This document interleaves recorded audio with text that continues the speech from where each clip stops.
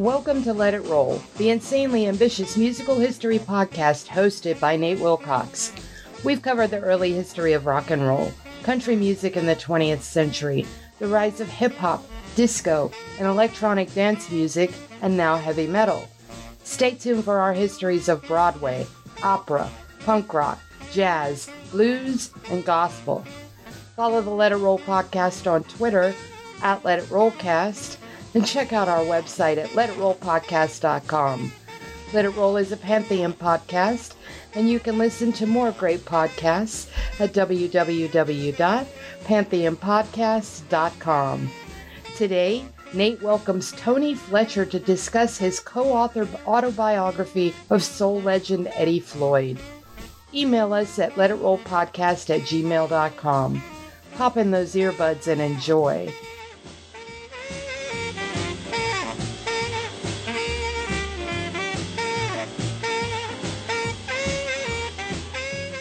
It's time to let it roll. I'm your host, Nate Wilcox, and today I'm joined by Tony Fletcher, the co-author with Eddie Floyd of Knock, Knock, Knock on Wood, My Life and Soul. Tony, welcome to the show.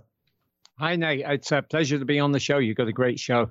Thanks, and I've been meaning to have you on forever because I love so many of your books. So tell us about this one. And first, introduce Eddie Floyd, because I know us Stax heads know exactly who Eddie Floyd is, and anybody who's familiar with 60s pop and soul has heard his songs, but he's not Otis Redding or Booker T and MG. So give us a quick summary and then tell us how you came to write the book. Sure. Eddie Floyd is certainly a soul legend for people who know their soul music. But as much as anything, he's alive and well and still with us in his mid-80s. He's somebody who has been there at every single twist and turn.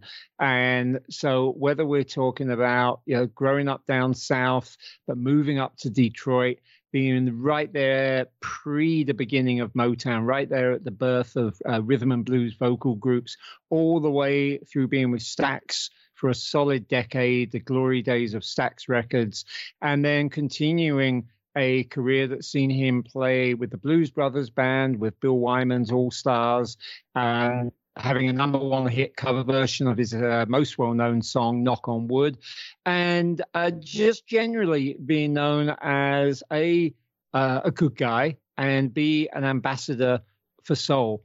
And it was really because of that long, we're talking a 60-plus year history of making music, that I felt it would be good for him to tell his life story. But to back up, I mean, I've written a fair number of books, and some of them are about rock bands, and I got a bit of a name for that. But I grew up at a time and a place. I'm British, and we always appreciated our soul music as well. There's never really been a separation. And as a teenager, when there was a mod revival, we were all dancing as teens to modern soul music. And along the ways, after living in the States for a long time, I wanted to write a book about Wilson Pickett. I realized there was a gap on my bookshelf, and therefore everybody's bookshelf, for a biography on Wilson Pickett, who had quite a lot in common with Keith Moon, which was the most well-known subject, and also the sort of most successful book I've had. They were both very mercurial, brilliantly, innately talented figures. And I set about researching the book on Wilson Pickett. It was my first time really diving wholeheartedly into Black music, soul music, the South.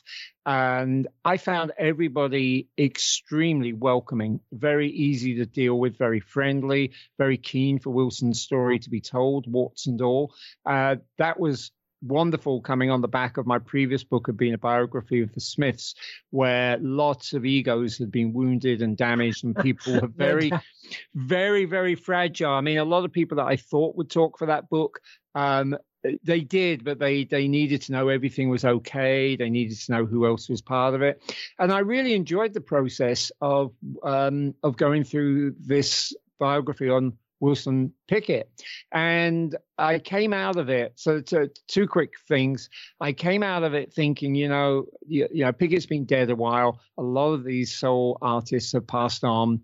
And wouldn't it be great for one of them to tell their own stories? I'm not talking about the Motown superstars who do get to tell their own stories. I'm talking about the more Southern musicians who don't. And it's hard to justify too many biographies on these people after the event. We're just talking the realities of sales potential. But I thought that if one of them would want to tell their own story, we really should, because I was just aware that almost nobody had done so, like literally almost nobody. And I had met Eddie as the very last of my interviews for the Wilson Pickett book. And I'm sure we're going to get right into how the two of them knew each other.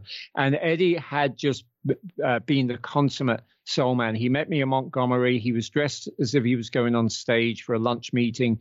He wanted to treat me to lunch at the posh hotel there. When I told him I was vegan, we went to an Italian restaurant. He paid for it with a good old-fashioned bankroll. His license plate of his vehicle, I'm pretty sure, is Stax One or something similar, Stax Soul. He's got the license plate. And he was just this gentleman. And I thought, well, he was easy to approach. He handles his own business. He handles his own calls. Why don't I, a couple of after the Pickett book came out, I just thought, why don't I approach Eddie, and knowing that he's lived this long, long life of soul, see if he'd be interested. And he jumped at the opportunity.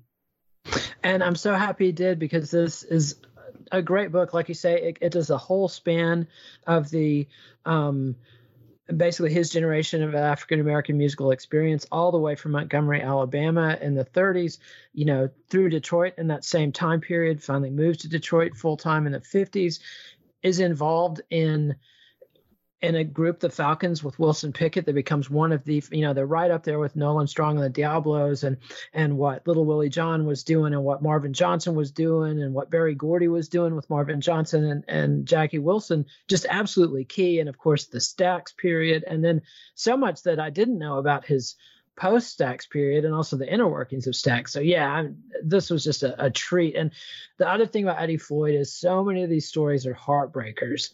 Your Marvin Gayes and your Wilson Pickett's that are just kill you. And Eddie is a badass and a good guy at the same time, and he made it through, and it's wonderful. So I think that's a great summary, Nate. The good guy bit is easy to say, but actually I think you're right. He's both. You wouldn't mess with Eddie, but you don't normally have to mess with Eddie, because if you're on the straight and narrow with him, he'll be on the straight and narrow with you. And in those senses and in those circumstances, he's just a wonderful gentleman. Yeah, absolutely. And you can tell when he talks about Wilson Pickett that he loved the guy, but he wasn't worried about Wilson's BS. And it wasn't like, Percy Sledge and Wilson getting a fist fight, and Percy Sledge was a pro boxer, but Eddie was like apparently on a whole nother level. There's a couple references in the book where, like, I think it's Steve Cropper that said he had hands the size of ham hocks, just a big bad dude, not worried about Wilson's BS. So, nice to see that sort of story. But let's get back into his life. Like, he's born in Montgomery, Alabama, and so many of my hobby horses come up immediately. His neighborhood, of course, is another one of these thriving African-American culture centers that evolved post the Civil War up through the 20s and 30s, and of course was destroyed by highway reconstruction in the 50s. And this is a recurrent story that happens over and over again in city after city in the U.S. Happened in the Bronx, happened in Detroit, happened in D.C., happened in Atlanta, just over and over, Memphis, L.A., everywhere. But he also was somebody who, his hometown boys, or Hank Williams, or hometown heroes, Hank Williams and Nat King Cole. Tell us about how he perceived those two figures growing up in Montgomery. Well, one thing that's really important about Eddie is he won't be drawn into stories about racial conflict. And it might be because throughout his life, he's worked with black and white musicians alike. And in fact, the Falcons were, in their initial itineration, arguably one of the very first interracial groups. So he presents Montgomery, that despite the fact that this is, he's grown up long before the modern civil rights era, he's presenting his neighborhood in Montgomery as a regular, thriving neighborhood. It's not like, hey, we were poverty stricken. It's not like we were browbeaten. We had our lives. Obviously, the white man and woman had their lives. But our neighborhood was solid. And we grew up knowing, we had our community, and we were okay with that. And certainly along the way, that community, like right, his neighborhood was Holt Street was where I think it's the AME Zion Church, where they had 5,000 people meet just after Rosa Parks refused to sit down on the bus, and Dr. King spoke there. In fact, he was sort of elected to be leader of a neighborhood council there. He'd only arrived in Montgomery shortly before. So his neighborhood was the heart of the African-American part of Montgomery. And you're quite right about the destruction of the area. I mean, it doesn't look great now. And for all I'd written a book about New York City where Robert Moses just basically turning the South Bronx into a sort of isolated island of poverty. It created so much like social damage. And yet it wasn't just Robert Moses, because clearly he wasn't in charge of, you mentioned DC, of absolutely Detroit. They tore the heart out of the Black Bottom neighborhood, which was part of Eddie Floyd's story. And although it doesn't feel so pronounced in Montgomery, in the sense that Montgomery is actually a very small city, and for all its incredible history, good and bad, in the history of sort of United States and racial relations in the Civil War, it's actually a pretty quiet city. I mean, it's a bit of a, it's not a noisy place. It's not Memphis, that's for sure. So in a way, that story doesn't get told so much. But I walked around with Eddie, and he's kind of like, well, that was my house, but it's underneath a flyover right now. And, the church is still standing, but this church is boarded up, and that's the old nightclub. And, believe me, just go search for some pictures. There was a thriving neighborhood up and down this Holt Street. Unfortunately not the case now, but it was where Eddie grew up. It was where a lot of the artists we know of, particularly the Motown, a lot of the Motown stars, a lot of the Temptations, all came from Alabama. I had realized with writing the Pickett book that there were direct lines from certain southern states up to northern cities. So Mississippi went up to Chicago, and Alabama went up to Detroit, and sort of Florida and the Carolinas moved up to DC and possibly New York and further north than that. And then kind of Texas, Oklahoma, this is all part of the Great Migration, of course, would move out west to LA. So you had these very, very clear lines. So Alabama, it wasn't quite a straight line. I think Eddie would go up there with his mother as a kid to Detroit, because there were so many connections. And I think he said it was Cincinnati was the where they would stay over to catch, to between trains. But I think also Louisville was a big midway point there as well. Yeah, absolutely. And let's go ahead and hear our first song. This is The Falcons with Wilson Pickett on lead vocals and Eddie Floyd right behind him. I Found a Love. I'm just gonna tell you that I can't resist.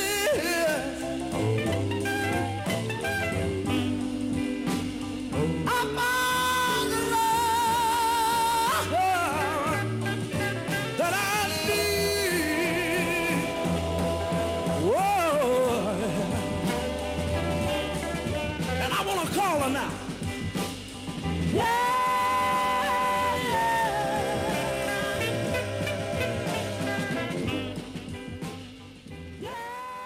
And that was the Falcons featuring Wilson Pickett on lead vocals, Eddie Floyd in the back. I Found a Love, and just absolutely key track. It was a major R&B hit. It's picking up the torch from the Five Royales of that kind of Southern guitar-heavy, funky, raw, soul-infused R&B that's distinct from the pop doo-wop side of stuff that was coming out of New York around the same time, and that would be such a big influence in Detroit, which is where the Falcons were. But there's kind of a fork in the road here, and it's interesting that both Wilson and Eddie went in the Stax Atlantic direction rather than the Motown direction as time went on. But I want to get to those two figures. You answered the question brilliantly, but I want to get back to the Hank Williams and Nat King Cole thing, because Eddie was very gracious about Hank Williams and how he had seen him driving around town in his Cadillac and how he went to his funeral, which was an immense affair. But he was also a big fan of Nat King Cole, who was also from Montgomery, but was absent. did I miss it, or were there stories of him seeing or hearing Nat King Cole in the town, or was Nat already a national figure long gone? No, Nat. So Hank Williams lived in Montgomery, and of course Hank didn't make old bones. I think he only made it to age 30. So Eddie talks about seeing him drive around in his big car, and Hank was a hero because it wasn't like, hey, as a black kid, I don't like white artists. It was like, we love this country music. We're proud of all the music that comes out of here. We're proud of Hank Williams. Hank Williams is a hometown hero. Nat King Cole became a national hero and a national kind of icon for African Americans. He crossed a lot of color lines. You know, he was the first to do a lot of different things. He suffered for it. I think it is known that he was once just punched out on stage. And Nat King Cole always carried himself correctly and presented himself very, very well. But Nat King Cole, though his childhood home was in Montgomery, and actually over the years got moved onto university property so it could be protected, he had actually, I think, moved out by the time Eddie really came up. Eddie did have a story involving Nat King Cole's nephew, which you may or may not be planning on getting to. Yeah, we'll get to that. Yeah. So there was, so Nat King Cole's family was still very much present in town. And it's partly because of that story involving Nat King Cole's kid that Eddie didn't see everything that went on in Montgomery during his teens. But, you know, those are original heroes down there. And I thought it was interesting that Eddie didn't say, hey, we didn't care about Hank Williams because, you know, he's country and that's white. I think there was a sense that a lot of people were growing up, and I can't speak for them and they're not with us anymore, but most of them, but I'm sure a lot of people didn't understand why they weren't meant to associate more with the other race, but they didn't have a problem. We know that kids don't have problems. So kids are sort of playing with other kids. I mean, that was the story with Pickett as well. He was often in his the plantation owner's house, you know, playing with the white kids. The kids didn't have a problem. And Eddie growing up was like, hey, Hank's our man. And one thing about Eddie that will become apparent the more we talk is, although he's a soul icon for sure, he has made so much different music and he loves so much different music and he doesn't see the barriers there. Yeah, that was one thing that came through because he emphasized that he was not a church singer, that he didn't start his singing in the church, although we'll get to it in a minute. He did sing in church choirs, but that's after the plot twist you just sort of referenced. But, you know, that he saw Lena Horne in concert, I presume in Detroit early on. He saw Rockola machines, which were these very unique sort of music and still photo machines that would be in train stations and stuff. I've come across this in some other episodes we've done, and he would see people, you know, like Count Basie or Ella Fitzgerald or Louis Jordan on these Rockola machines and see their pictures. And that is when he decided to be a singer, you know, Billy Eckstine and others. So, you know, he's got this, what you might consider a pop jazz influence with Nat King Cole and Lena Horne and others, and also this country music thing coming through with Hank Williams. But then he gets into trouble, like you mentioned, with a young Ethan Cole, who is the nephew of Nat King Cole. They get he punched out the school principal. He'd been getting into some mischief with Ethan, and he got in a fight with the school principal. And he must have been a big tough kid already if he's punching out a grown man yeah, at a young age. And then he gets, according to him, framed for burglarizing churches, which I believe Eddie. Eddie is one of these guys, you know, that has the ring of truth when he tells his story. And when he messes up, and it's not often, but he will admit it. But, you know, so if he says he was framed for that, I believe him. But that leads him to reform school, which turns out to be a great experience and a turning point in his life. Yeah, and you don't find too many people, particularly with the modern prison systems we have, you know, you don't hear too many people saying, oh, yeah, prison was really good for me. It's usually you hear the opposite.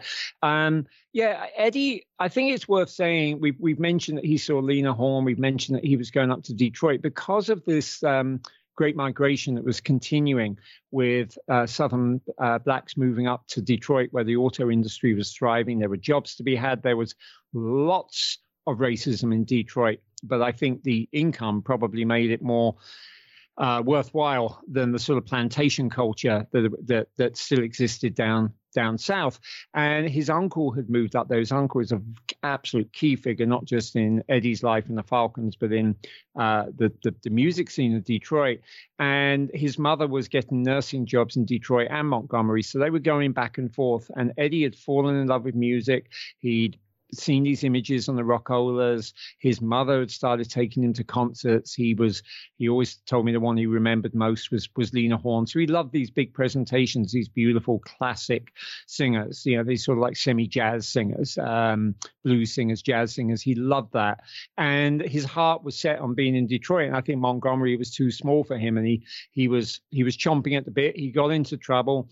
And I imagine that to some degree, the exact details, this would be about 70 years ago for him, though are going to be a bit blurred. But yeah, he got sent to 3 years in a reform school called Mount Meigs. And it actually that was at the age of 13. So he missed his kind of key early teens. But he does say it was the best thing for him because, among other things, that they only had 2 teachers there. It was an all Negro. It was like a Negro reform school is what it was called. There were only 2 teachers for 300 kids, but both teachers sounded like they really cared for the kids. And one of them in particular, after Eddie ran away twice, and you were pretty easily caught. And he sort of like ran back home, and both times his family was like, well, we got no choice. We got to take you back. And they eventually said, look, what are we going to do to keep him out of trouble? Sorry about that. They said, what are we going to do to keep him out of trouble? And the keep him out of trouble became he's really, really, really into his music. He should sing. And one of these 2 teachers took him under his belt and really taught Eddie how to sing. So they put him in the choir there, not the church choir that, for example, Wilson Pickett grew up in, just 10 miles outside of Montgomery at the time in Prattville, like at the local African-American, shack of a church. Eddie was learning to sing in this reform school choir, but he was being taught this is what a voice does. And these are the ranges. He also says that there was a piano there. It was the first time he ever saw a piano being played by a younger person. And he was exposed to so much music that it's very interesting. He's almost alone of the great soul singers who got his training not in the church, but in a more formal setting, albeit in a reform school. And clearly it set him up very, very, very well for the career to come. Yeah, it worked as kind of a surrogate for it. And I I described in my notes as a church choir within the reform school. So I think he got that gospel thing through this odd channel, not through the direct church. But then he moves to Detroit, and bird groups had this run from right after World War II on, groups like the Ravens and the Orioles, also, Louis Jordan, and then the unreconstructed blues guys who got a hold of electric guitars like John Lee Hooker in Detroit, and Muddy Waters, obviously, in Chicago, and others. But you had the Dominoes and the Drifters and the Midnighters and the Clovers and the Diablos. And he's fascinated also with Johnny Ace, the great lost Memphis figure, Johnny Ace and B.B. King and Bobby Blue Bland are the Beale Street Boys coming out of Memphis. And Ace is the most smooth, most pop aligned of those, and was clearly headed for superstardom. If Ace hadn't killed himself in Christmas '54 or whatever, I guarantee you he would have been right up there with Fats Domino or Little Richard or Chuck Berry as one of that generation that crossed over the rock audience. But he instead was the martyr of that generation. Eddie picks him as his favorite. And then he forms the Falcons. And you already mentioned it was an integrated group. But tell us about his Uncle Robert and how he helped the Falcons come along, that first iteration of the Falcons, and the great lead singer who preceded Wilson Pickett. That's the crazy thing about the Falcons. Wilson Pickett's not even their first badass lead singer. No, not at all. There are reasons why the Falcons, there's a 4 CD box set that labels them the world's first soul group. And at first you go, well, hang on. And then you look at it and you think, well, they were making records in 1956 before people were calling this soul music, and look at the pedigree that they had. So, yeah, his uncle Robert West did not have kids and moved up with his wife to Detroit, started the real estate business, which was an important business because there was redlining, as most of us should know, meaning there were lines where blacks were basically not allowed to live, not given mortgages by banks. So we also reference there was a thriving African-American culture in the Black Bottom neighborhood that's now kind of more like downtown Detroit. Hastings Street is just legendary. It should be as famous as 125th Street in Harlem. And Robert West was up there, massive music lover, massive music fan, sharp-dressed man, no kids, businessman. His taste, being a bit older, is running to sort of, more like the jazz side of things. But when he agrees to take Eddie up to live with him in Detroit when Eddie gets out of reform school. And it takes Eddie all of about 6 months to a year to put a group together. And he's working in this department store in Detroit that was 25 floors of retail and another 6 floors of storage. The second biggest square footage, I think, in the world outside of Macy's, certainly in the United States at the time. And of course, in a place that big, it's going to be integrated. He gets chatting with another kid there, a white kid, and they both say, hey, I sing, you sing, I sing. Let's form a band. I got a friend that sings. And so the initial Falcons that comes together is these 2 white kids and these 2 black kids. And that's the group that actually goes out. So Robert West is just, hey, you're mine, basically. I'm going to manage you. I'm going to manage you. I'm going to look after you. I'm going to try and make you superstars. Robert West is enough of an entrepreneur that he starts a label at the time, but he puts out a different band. And he sees in the Falcons some real potential, and he drives them out in their suits because he's made sure that they have stage suits. He drives them out to Chicago to audition for Chess. I guess not having made a phone call to see if that was okay. Oh, no, sorry, for Mercury. Why did I say Chess? I'm sorry, I meant to say Mercury. Good catch, yeah. Yeah, thank you. He drives them out. There are connections with Chess down the line, but he drives them out to Mercury. And it may be because they were integrated and, record companies like novelty, that somebody came out. I've wondered to this day whether it was Willie Dixon, but somebody came out and said, all right, you don't have an appointment, but hey, you guys look interesting. You're young. Come in and do an audition. And they sang, and he signed them on the spot. Now, it should be said that Robert West, while not a musician himself, was smart enough that by this point, he had already hired the Falcons a vocal teacher. He hired them a guy, Bob Hamilton, who had a checkered history himself. And I think he ended up writing Just Like Romeo and Juliet. I think that's the one he wrote. And Bob Hamilton really helped show them where voices could go, things that they hadn't heard. So they really had a good range of voices. And Mercury signed them. Willie Dixon produced their original single. And the fact it didn't sell didn't really make too much of a difference because it put them on the map locally. And the Falcons were already singing in the supper clubs, meaning the sort of white clubs where blacks could only enter as employees or performers, but not as patrons, not as customers. And people like the Four Tops were out there as the Four Ames at the time.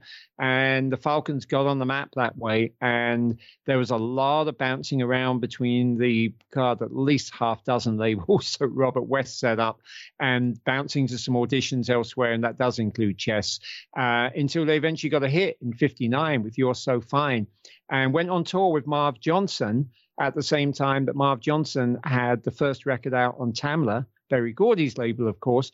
There was also a hit at the time.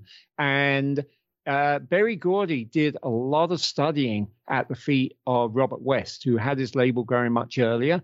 And Gordy was even at the session for You're So Fine. Ostensibly, he was looking to buy the mixing board that they were using. There was a DJ, Senator Briscoe, was a self-appointed senator, of course, who had this very influential radio show. So the Robert West was wise enough to know that it didn't harm to record at a DJ studio. And Berry Gordy did end up buying that mixing board and moving it over to West Grand Boulevard, where he very soon hung up a shingle calling Tamla Motown, Hitsville, USA. But it's worth wondering what Tamla Motown, what Berry Gordy might have done or not done had he not been able to learn both from Robert West's successes and also, it should absolutely be said, from Robert West's failures, because Robert West was one of these people you had no idea, the Falcons certainly didn't, what label any record was going to come out on at any given moment. Quite why he had so many labels is a little beyond me, but he did. And the Falcons had that big hit in 59 with You're So Fine. They struggled for a follow-up, but they had as their singer, and their lead singer on that hit was one Joe Stubbs. And the last name may sound familiar. And of course, he was Levi Stubbs' brother, Levi Stubbs, who most of us will know from the Four Tops. And Joe Stubbs was really well known at the time. So what had happened is the two white guys from the Falcons had got their draft papers. And interestingly, not the black kids, but the white kids had, and they were actually really excited. So they went off to join the army. I guess Vietnam hadn't really kicked in, so they were all excited. And the others said, okay, we need replacements. They found this wonderful bass singer, Willie Schofield, singing in another club. And then I think Robert West was able to lure Joe Stubbs into the group. Joe already had a name. He was 15, 16, had a great name. And they got him in the band. And now they had a fantastic lead singer. And let me stop you right there, because we got to do a sponsor break right quick before we introduce the fantastic lead singer. Sorry to interrupt. You've been rolling so good. I've just been letting you go. But and this fantastic lead singer, of course, is Wilson Pickett. But we got to mention Joe Stubbs, who was the lead singer on their first hit and was the younger brother, Levi Stubbs, later to be massively famous with the Four Tops. Already an awesome group and going places. And I think Steph's telling me we've talked over our second musical sample, so I won't have to decide if I was going to play I'll Be Home or Baby That's It, but by the Falcons. But if you're interested out there listening, track down those songs so you can hear the early Eddie Floyd leading the Falcons, which you don't hear on so many of their tracks. But back to the story. So now Wilson Pickett comes into the picture. Yeah, and by the way, so does Mac Rice. So you've got at one point in this group, and they were all in the group at more or less the same time. You've got Joe Stubbs, who should have been bigger than he was. I think some ego may have got in the way. And actually, Joe Stubbs quit on the eve of a very big tour for the Falcons. I gather he kind of wanted the band to become Joe Stubbs and the Falcons, like Hank Ballard and the Midnighters, or Nola Strong and the Diablos. And the others were like, no, look, I'm sorry, we've got Eddie Floyd, we got Mac Rice, we got Willie Schofield, we all write songs. This isn't going to happen. And they gave them 3 weeks to find a replacement.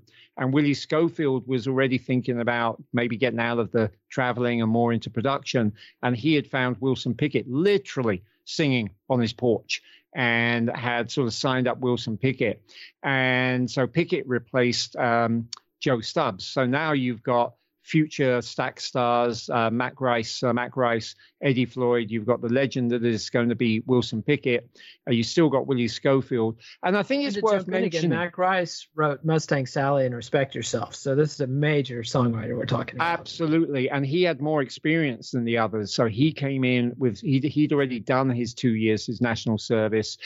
He'd already had a hit record before he went away.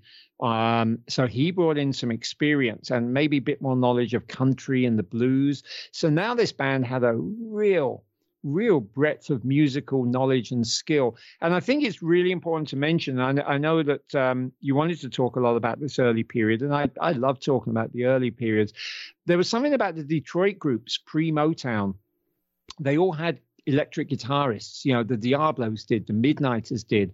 So they had this blend of the vocal rhythm and group thing, what to some extent later became known as doo-wop, the tight harmonies. Eddie Floyd's never made any secret about his love for the ballads and his love for people like the Penguins and the Platters. But you also had in most of these groups a lead guitarist, somebody playing electric guitar, and that gave them an edge. It gave them that real rhythm and blues edge. And the Falcons had that early, and I think it made them a great live band. I think the guy's name was Lance Finney, and it certainly served to give them that kind of edge as well. And I mean, it's not totally unique to Detroit, but I think it is more particular to Detroit than other cities that the best groups, the ones that you can name pre-Motown, all had an electric guitarist in their lineup.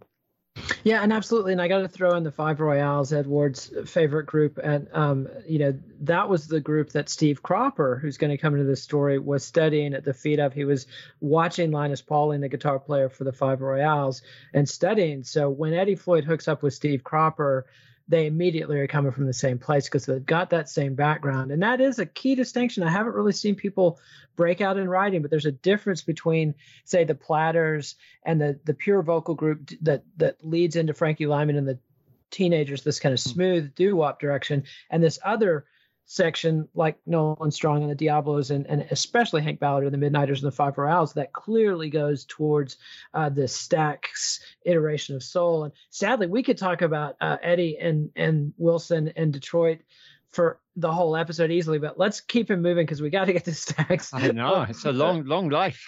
Yeah, and so he, many key events. Read the book and find out about that, and listen to that Falcons box set. But let's go to DC, where he goes after the Falcons implode or explode because they're just one of those acts.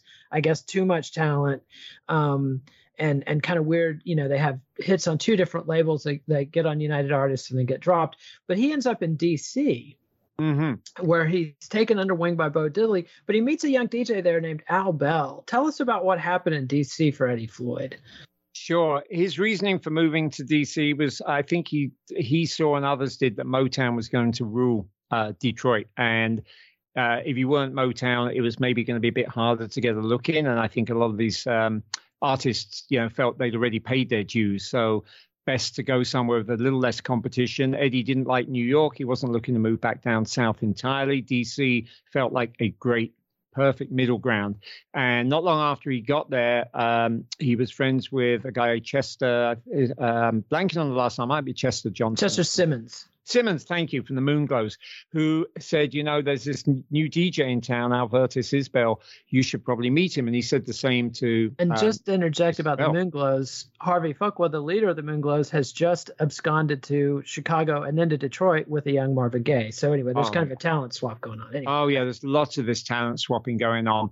And I drove out to Little Rock to interview Al Bell, who is his own legend, and told me at the time he was working on a book, and he really should get his life story out there.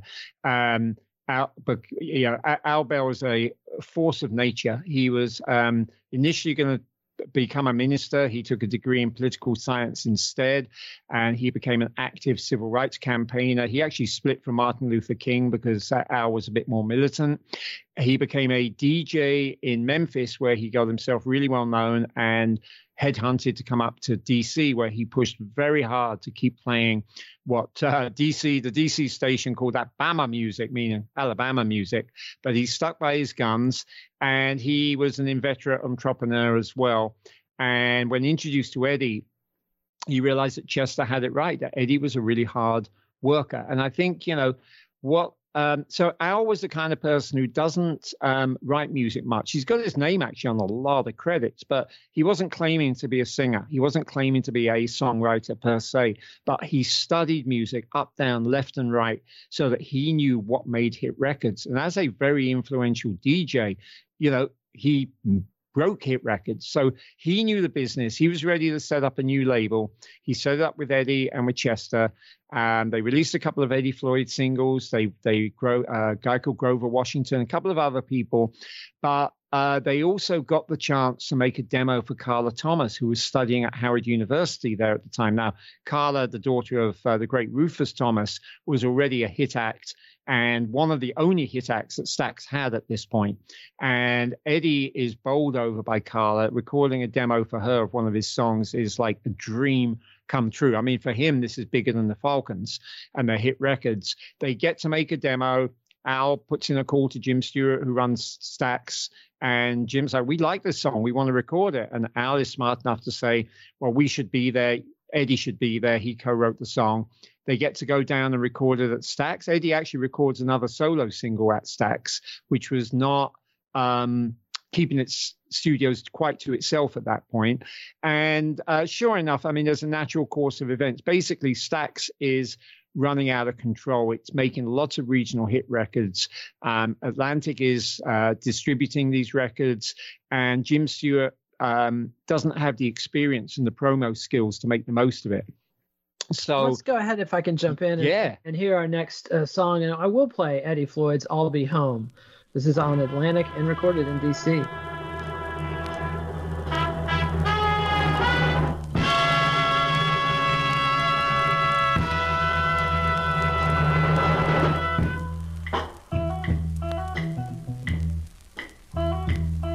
Will you wait on me?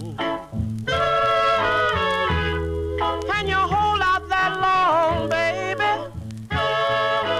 Darling, darling, oh darling, I'll be home. And that was the young Eddie Floyd on Lupine Records. I think that was one of Al Bell's companies doing I'll Be Home before he comes to Stax, but this incredibly important period. And the song I cut to make room was Knock, Knock, Knock on Wood, which everybody should know.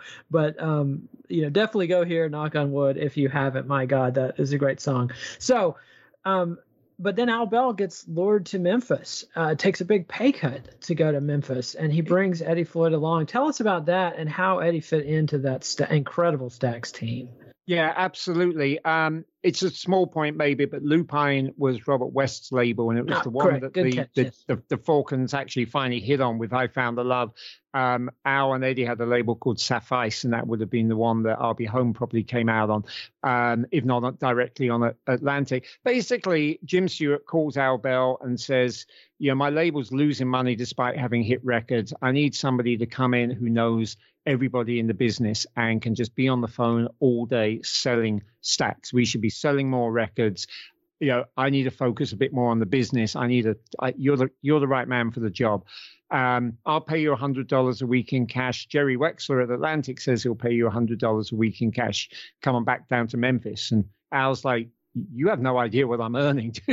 Like, I'm in the mid 5 figures in DC as a prominent DJ, but Al is a very smart guy, and he's like, this is my opportunity, and I'm pretty sure Jim would have said even then, look, the sky's the limit in terms of what you can be at Stax.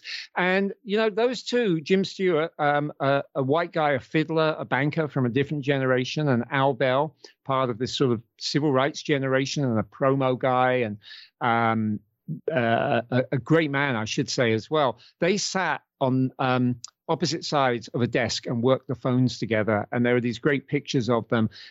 Memphis has an extremely troubled history of racial relations, as we well know. And, Stax was this something of an island, an oasis in the middle of that. And, Jim Stewart deserves a lot of credit for, being willing to take the moves like that. And Al Bell did so much for Stax. He helped give it much more of a true identity. He could see big picture. He could see sort of package tours. He could see, funny enough, it was a record that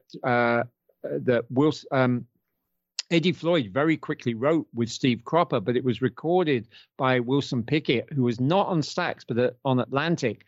But it was recorded at Stax, and 6345789 had a subtitle in parentheses, Soulsville, USA. And that was Al Bell's idea to respond to the Hitsville, USA that we already referenced, Berry Gordy hanging the shingle up in Detroit. And it was Al Bell's way of saying, you got the pop music, you got the hits, we have the soul. We're the authentic label.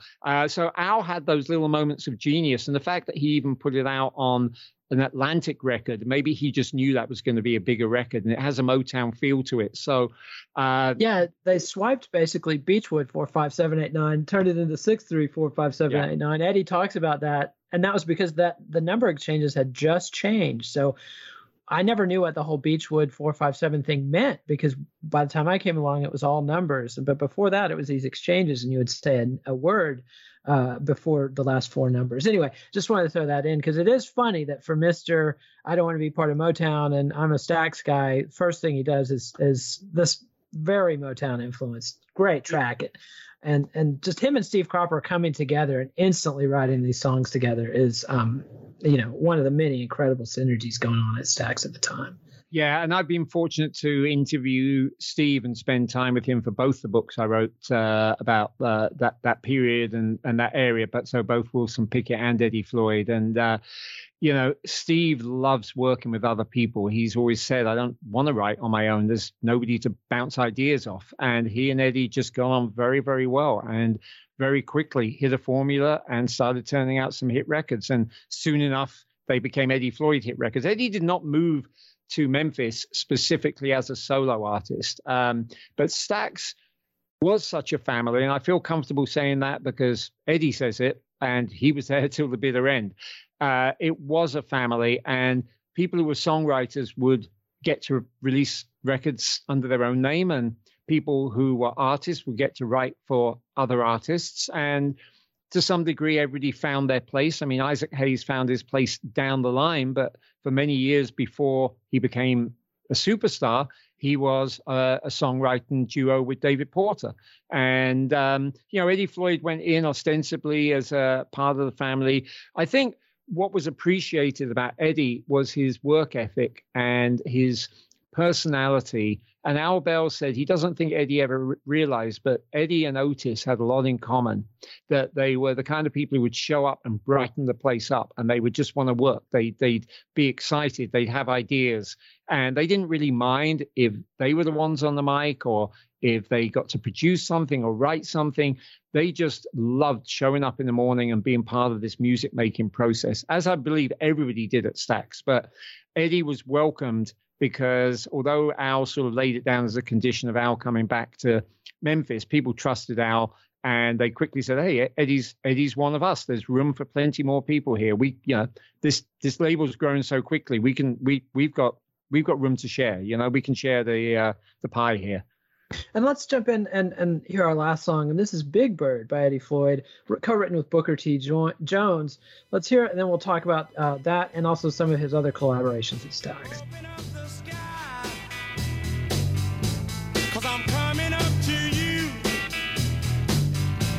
So send down your wings and let them bring me to you.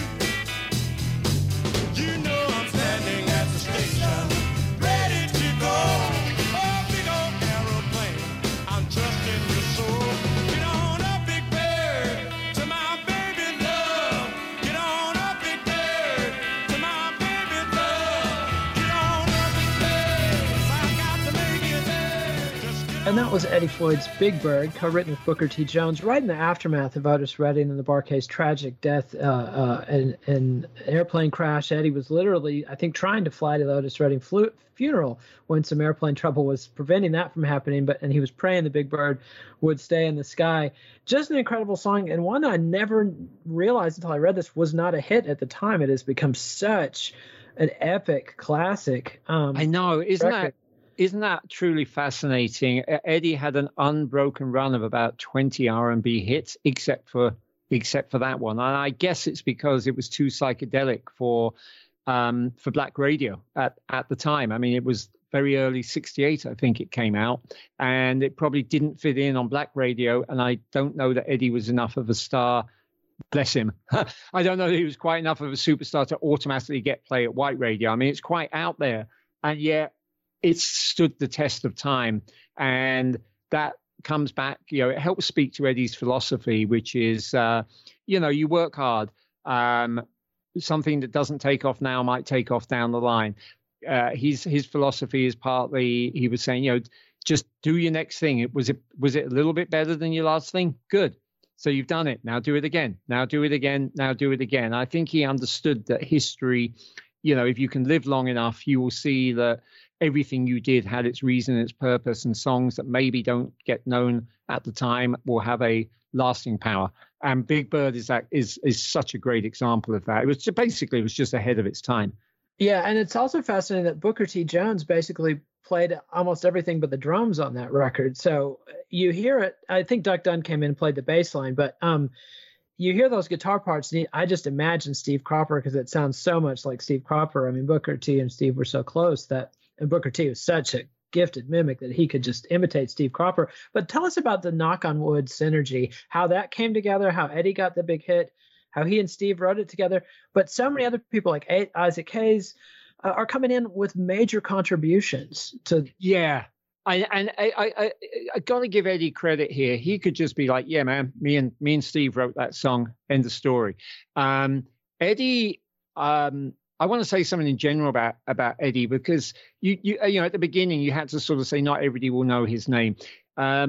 Eddie understands the appeal of the simplicity of a classic song. He starts his songs often from a song title, and then figures out the mood of the song. So he's a big believer in phrases, so knock on wood is a phrase. And maybe Big Bird isn't, but I've never found the girl to love me like you do. That's, you get these phrases and then you say, well, that one calls for an upbeat song. That one's calls to be more mellow.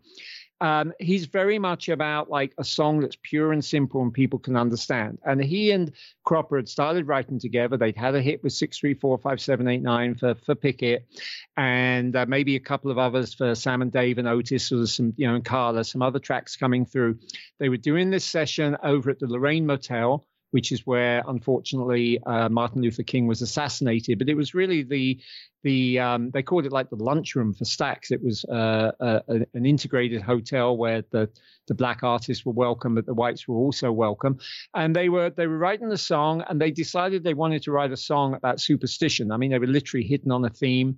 And Cropper tells it like, we'd run through everything, like the black cat walking under a ladder and this and that. And then I think it's Cropper's version is he turned to Eddie and said, what do people do in Montgomery for good luck? And Eddie said, like knock 3 times on wood. And they're like, whoa, that's it. And Eddie had growing up in Montgomery, like Memphis, get a lot of heavy storms, get a lot of tornadoes. So thunder and lightning is not uncommon. And Eddie and his brother, Joe, would typically hide under the bed when these storms came through. So Eddie is suddenly like, oh my gosh, I can now envision this song that your love is like thunder and lightning. It's frightening. I've got to knock on wood. And they're like, whoa, we've got it. All right, melody. And Cropper's like, man, I'm running out of guitarists here. So he's like, okay, so I had a big hit within the midnight hour. How does those chords go? They go from like 12th fret down to the open fret, or 10th fret, the D chord down to the open E. What does it sound like if I invert that? So he literally inverts it and comes out with a riff for Knock on Wood. So he literally rips off his own song. And then when they take it into the studio, the idea is initially this would be good for Otis. So let's record it. Let's make a demo. Otis was meant to be here today, but he's not. So why don't we just record it anyway? And bit by bit, other people come in and add stuff. So Al Jackson Jr., the stellar drummer at Stax, he hits that snare so damn hard for the knock on wood, da, da, da. And Eddie says without that, it wouldn't have been a hit. Isaac Hayes comes in and hears this sort of like break and says, oh, you want piano in there? Let me sit at the piano. So he adds the piano break. And Eddie says it wouldn't have been a hit without that. And then David Porter, Isaac Hayes' songwriting partner, comes in and joins in the backing vocals and comes out with this high, like, knock that you hear after Eddie says, we got to knock on wood. And in that gap, you hear David Porter going, knock. And you've also got the brass part in there. And Eddie's like, all of this made it a hit record. And I got to interview David Porter for this book. I interviewed a few other people to help really flesh out the details and tell the story. And David said there were really 2 sessions he remembers from Stax that had that captured the family feel of Stax. And Knock on Wood was the first of those. For reference, Soulfinger was the second of them. He said that it was like everybody in the studio in the Stax family was part of that record.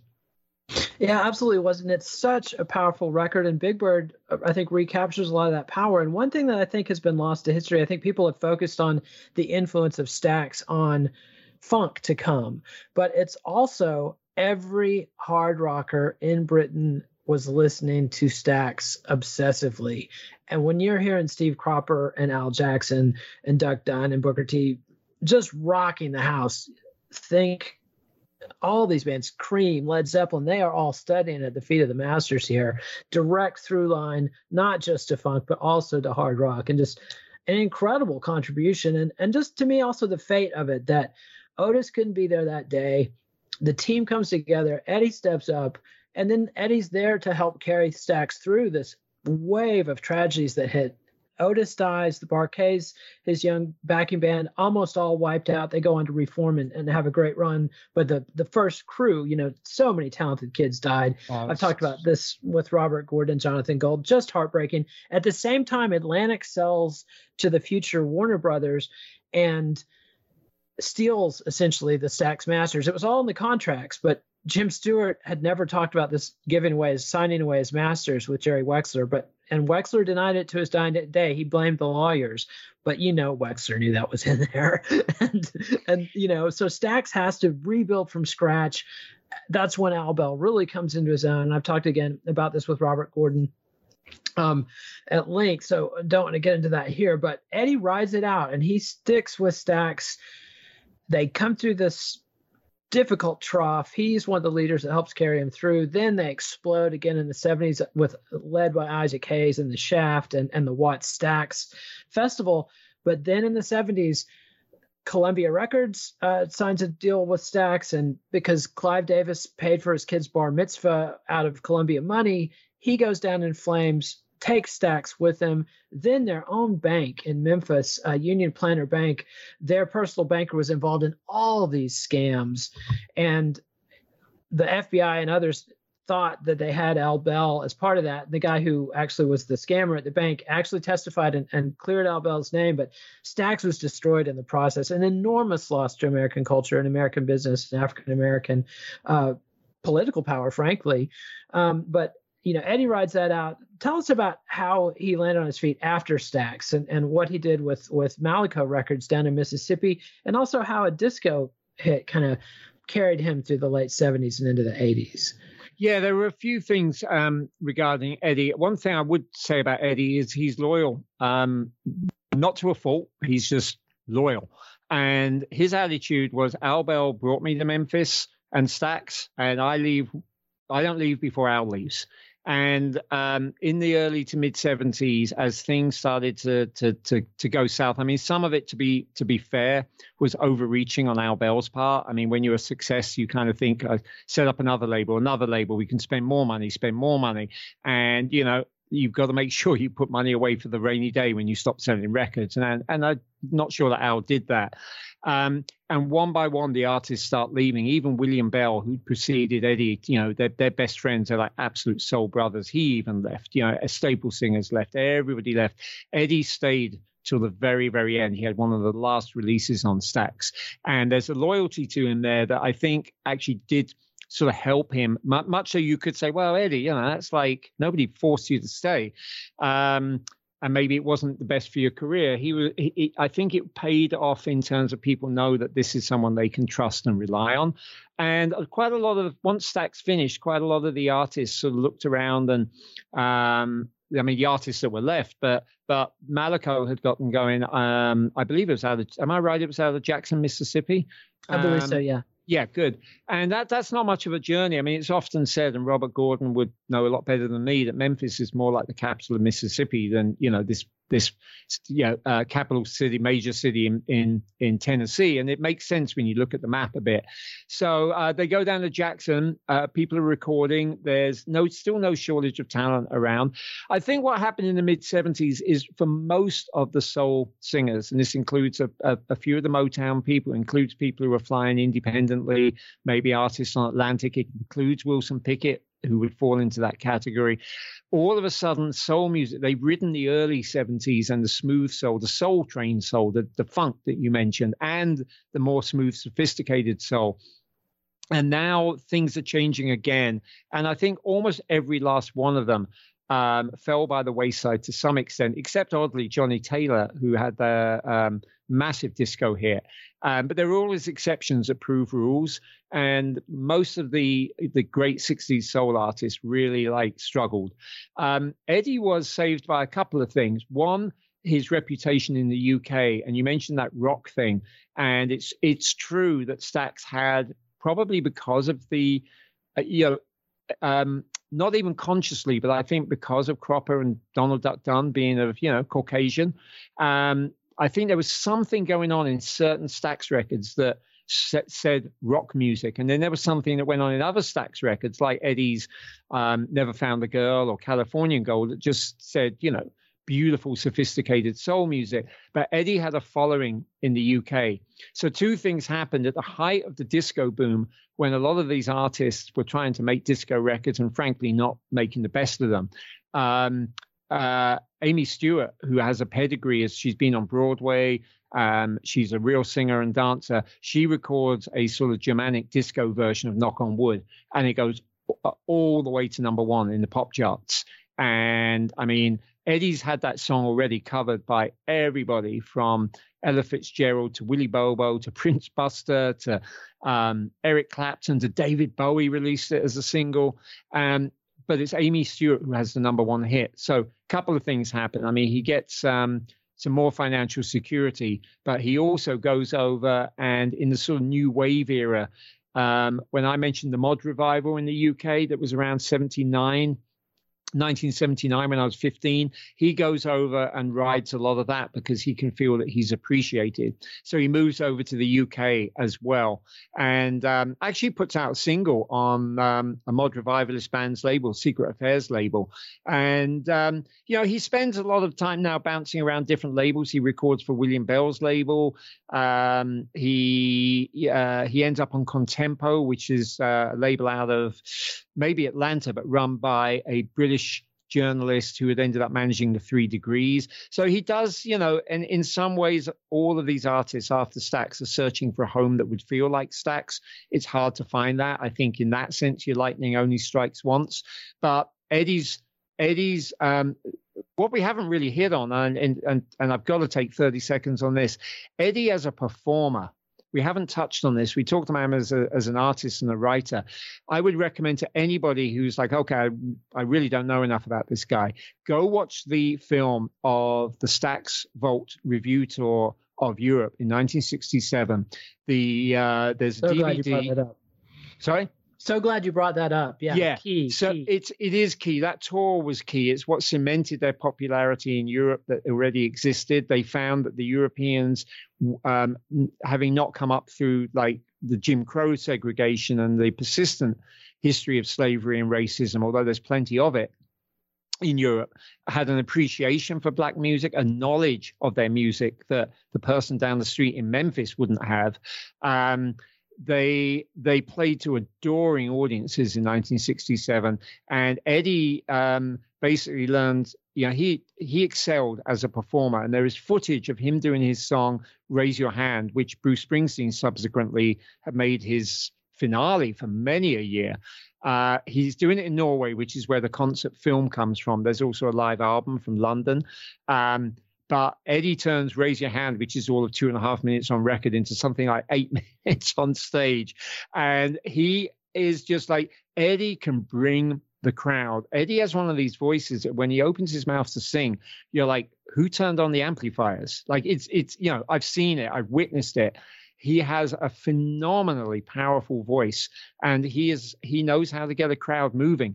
So he is also saved by the fact that everybody loves to see Eddie Floyd perform. I mean, anybody would want him to come on and do 2 or 3 songs. So the fact that he's an all-rounder, he may not be the household name of some of the other soul singers, but he writes songs, he records songs, he's run some business, and he is a top-class performer. And even the last time I saw him perform, there was no less the case than ever. And it's fitting that he wrapped much of his late career, 80s and 90s, touring with the Blues Brothers. Famously, John Belushi and Dan Aykroyd of Saturday Night Live had gotten into Stax and Soul, had recruited this band with the help of Paul Schaefer, including Steve Cropper and Duck Dunn. Al Jackson Jr. had been murdered tragically in Memphis in 1975, and Booker T had gone off to California, where he makes one of Willie Nelson's greatest albums of all time, Stardust, in the late 70s. But the Stax Brotherhood comes together at the end and has this great multi-decade run, victory laps. For years, obviously Belushi had died. John Goodman came in and replaced him, and Eddie Floyd was way better. I mean, John Belushi was an incredible performer, but he couldn't sing to save his life, and he could sing okay, but you know what I mean. I do know what you mean. Yeah. And I mean, that was actually the last time I saw Eddie perform, and I'm not sure that he'll be back to New York City. It was with the blues band released an album. I guess it's probably about 4 years ago now. And they did one show in Midtown Manhattan. And I mean, they were all impressive. But Eddie, the same Eddie, comes out looking like a 22-year-old with the body of a 22-year-old, if not the hair. dressed to the nines, and the songs that he sings, his voice is just so powerful. He's stayed with the Blues Brothers band for decades. He was looking for an out. He eventually, they had more than one singer. He was probably the most well-known, but he eventually found somebody that he felt could maybe step into his shoes. But he also toured with Bill Wyman a lot during this period of time as well.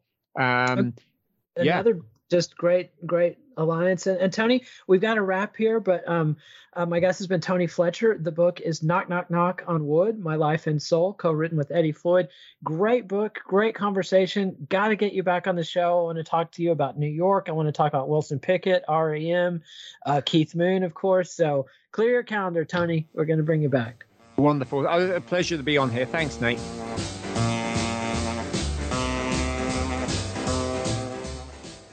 Follow the Let It Roll podcast on Twitter at Let It Rollcast, and check out our website at letitrollpodcast.com. Monday, Nate welcomes back John Anderson to discuss his biography of Gene Clark of the Byrds. Let It Roll is a Pantheon podcast, and you can listen to more great podcasts at www.pantheonpodcasts.com.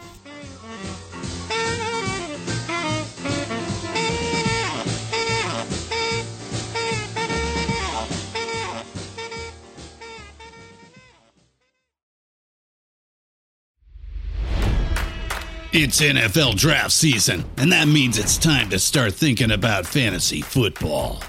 FantasyPoints.com features industry-leading experts and prognosticators using proprietary hand-charted data to help you score more fantasy points. FantasyPoints.com is the place to go for whatever kind of fantasy football you play. Whether you play fantasy football, daily fantasy sports, or do a little bit of everything, Fantasy Points has the meticulously researched content to guide you to victory. And why wait for the fall? Fantasy Points also covers the new spring football league, the UFL. Join the guru, John Hansen, Scott Barrett, Joe Dolan, and other massive names in the fantasy football universe with an exclusive offer. Use code Pantheon for 15% off any Fantasy Points package, including the all-in package, with access to every article, tool, and data nugget that Fantasy Points has to offer. That's FantasyPoints.com and code Pantheon for 15% off at Fantasy Points. FantasyPoints.com, code Pantheon. Score more fantasy points.